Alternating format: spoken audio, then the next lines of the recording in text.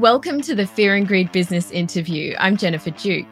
According to a recent study, last year Australians spent an extraordinary 100 million hours on hold waiting for customer service. It's a pretty stark indictment of the state of customer service right now, and there are plenty of stories to support the figures. Take Qantas, for example. Before its most recent problems, 2022 was defined by long waits on hold at its call centre, dealing with endless challenges relating to flight cancellations, lost baggage, and things like that. A new association has now been formed to reverse Australia's record of poor customer service, and it's secured the backing of large Australian companies, including Seek and Red Energy. Justin Tippett is the founder and CEO of the Australian Customer Experience Professionals Association. Justin, welcome to Fear and Greed. Yeah, hi, Jen. Thanks for having me on. So I mentioned Qantas in the introduction, and it's just one example, but a prominent one. Did the airline fail at customer service? I think it's fair to say there's a lot of organisations that are failing at customer service at the moment. Qantas is one of them, but I think we've all got some horror stories right in our own personal lives. What's been your worst customer service experience? I've got to know. Geez, how long have we got? Jen?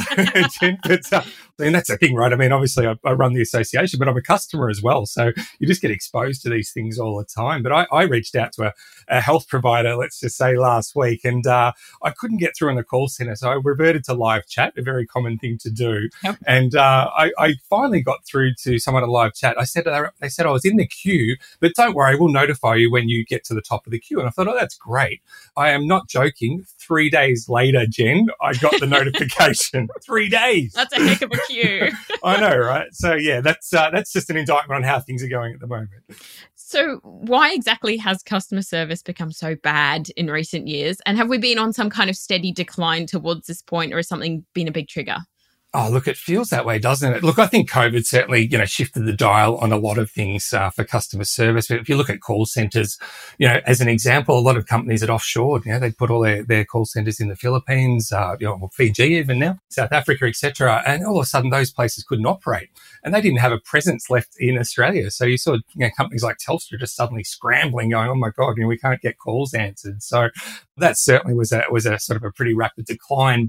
But customer service is more than just call centers, obviously. When I go into a retail store or a cafe or something like that, that's customer service, right? And I think everyone you speak to will say it feels like it's just got a lot worse. And, I think some of that maybe is just due to the talent shortage that all industries are suffering, right? It's very hard to find staff. And so you sort of tend to scrape the barrel a little bit, don't you? When you say, I just need staff, I'll take anyone, rather than sort of having some thresholds that maybe would have been in place prior. So, there's certainly a number of factors that go into it. And obviously there's some pretty big negative impacts on customers when they get that poor experience. But what impact does it actually have on a business and its bottom line and those other aspects? Well, I think the biggest impact, obviously, is you lose business. The stats that come out now, 92% of customers will completely abandon a business after 2 to 3 negative interactions. So, look, we're pretty patient, right? Most people are forgiving. Every now and then companies get things wrong. But what's starting to change now, particularly with the younger generation, is 52% of customers will now switch after one poor interaction. So that's a big impact on a business. And what's even scarier behind that, Jen, is that only 4% of people actually complain. Most of us are just silent complainers. We won't even say anything to the company.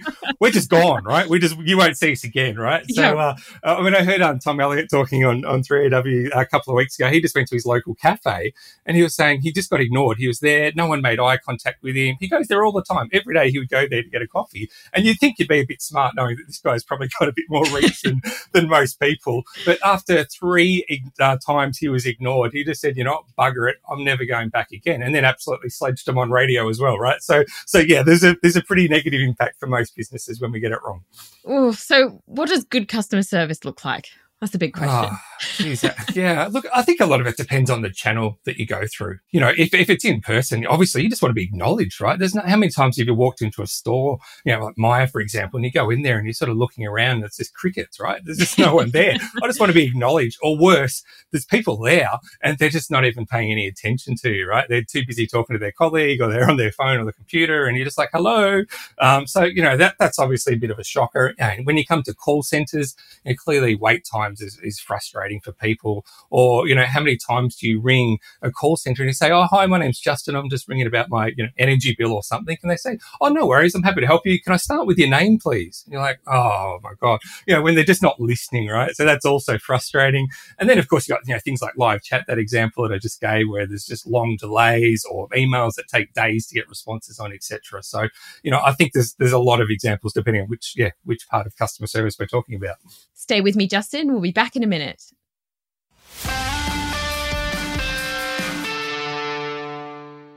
I'm talking to Justin Tippett, the founder and CEO of the Australian Customer Experience Professionals Association. So what about a company that's getting it right? Do you have a good example of that? Geez, it's sad when you really have to rack your brain trying to think of one, right? But because I think one of the challenges you've got is consistency. As a customer, that's what I want. So, Apple often comes to mind and you go, you know what? When I go into an Apple store, the experience is normally pretty good, right?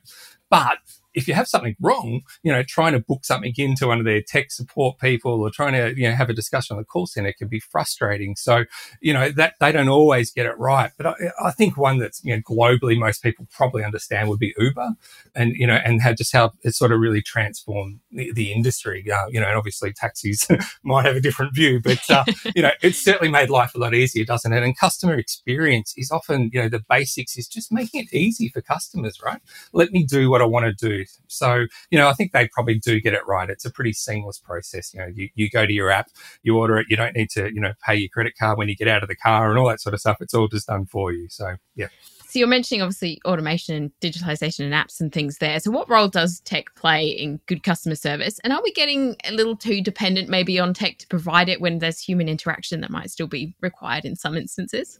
Oh, it's a really good question. Look, I think clearly tech is having a big impact on a lot of industries, and AI has obviously just had an explosion, right, in the last sort of 6 months or so. I can't go a day without someone telling me about a new ChatGPT feature or, the new AI that's going to transform your world. And look, it is certainly having an impact. But I think for customers, the key thing is reduced effort. You just got to make it easy for me to do what I want. So if technology helps me to do that, great. And an example of that is, most of us don't want to ring a call center if we've got an issue. We'll try and self-serve first. So, we might go to a website, look at the FAQ sections. We might go to YouTube to watch a how-to video or TikTok if you're a bit younger. And so, technology from that perspective is going to make life a little bit easier for us. And the other opportunity is just being more personalized with interactions. We get so much data now on customers that do business with us. And so it's about using that data smarter to make it a more personalized experience for me, because again, research sort of shows that about 80% of consumers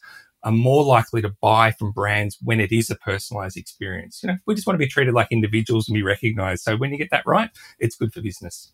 I really like that, because often we're talking about how collecting data for people is like a bad thing, but actually there's an opportunity there to make it a real positive and an actual reason to hand over your information to a company. Yeah, that's right. There's a little bit of it's a trade-off, isn't it? Right? Yeah, you don't want everyone knowing too much about you, but when it's used well, it genuinely can lead to a much better experience. If we know your buying patterns, we could proactively reach out and suggest something that might be useful for you. Little basic things like it's your birthday, but even just those little simple things like appointment reminders. If you've made an appointment at the doctor's or the dentist or something like that, and you get that little text message saying, "Hey, just a reminder, your appointment's tomorrow," and you go, "Oh, good, that's right, I forgot about that." So there is certainly a role to play for technology. I think what you find, though, in call centers in particular, what we've found is a real transition in the skill set required to be a call center agent. I mean, I started on the phones when I was 18, so it was a hell of a long time ago. And back then, they were really basic calls, like banks, for example. We literally would get calls from customers saying, "Hi, I just want to check my balance," because we didn't have apps back then, right? We didn't even have computer back then. So they were really easy, transactional type inquiries to have. But now what's coming into the call centers is really complex stuff, because I've already gone to my app and it didn't work. And so suddenly I'm tech support, right? When I was really just a call center agent. So it's really changing the industry, if you like, in terms of call centers in the skill set that's required of the agents to deliver good customer experiences as well. So I'm really curious about your thoughts on what the big solution is for fixing kind of this, I'm going to call it a customer service deficit in Australia, because economics is my background. But do you think that leaders need to change the way that they view customer services at businesses from something that's nice to have to something that's sort of vital for their business bottom line, their business success? Yeah, look, hopefully some of the stats that I've already sort of reeled off resonate with people, because I think the reality is to get a seat at the exec table, you've got to demonstrate the tangible impact that CX is going to have on the balance sheet. And I think as practitioners, we've probably been pretty bad at that. We talk about, as you said, it's a nice thing to do. CX is all very fluffy and let's be nice at customer service, etc. But the reality is there's hard numbers behind it. And, if you've heard of that net promoter score, which a lot of companies use, and that's typically just ask, on a scale of 1 to 10, how likely are you to recommend, company A to your family or friends? The research has shown that people that are classified as promoters, so they're the ones that gave it a 9 or a 10, have a customer lifetime value of a minimum of 600% higher than a detractor score, which is the ones that gave it a bad score. So it's a big number, right? And literally every single stat that we see suggests that there is more revenue to be made when you get CX right. So I think we've really got to get that message out to the leaders of industry and say it's not just a nice thing to do. It is actually good for your business. And I think if we can get that sort of message out there clearly, I think it's going to be a good thing for everyone that works in our industry. I think there'll be plenty of business leaders who are listening to that loud and clear. Justin, thank you so much for talking to Fear and Greed. No, my pleasure. Thanks for having me. And that was Justin Tippett, the founder and CEO of the Australian Customer Experience Professionals Association. This is the Fear and Greed Business Interview. Join us every morning for the full episode of Fear and Greed, Australia's best business podcast. I'm Jennifer Duke, economics correspondent for Capital Brief, and filling in for Sean Elmer. Have a great day.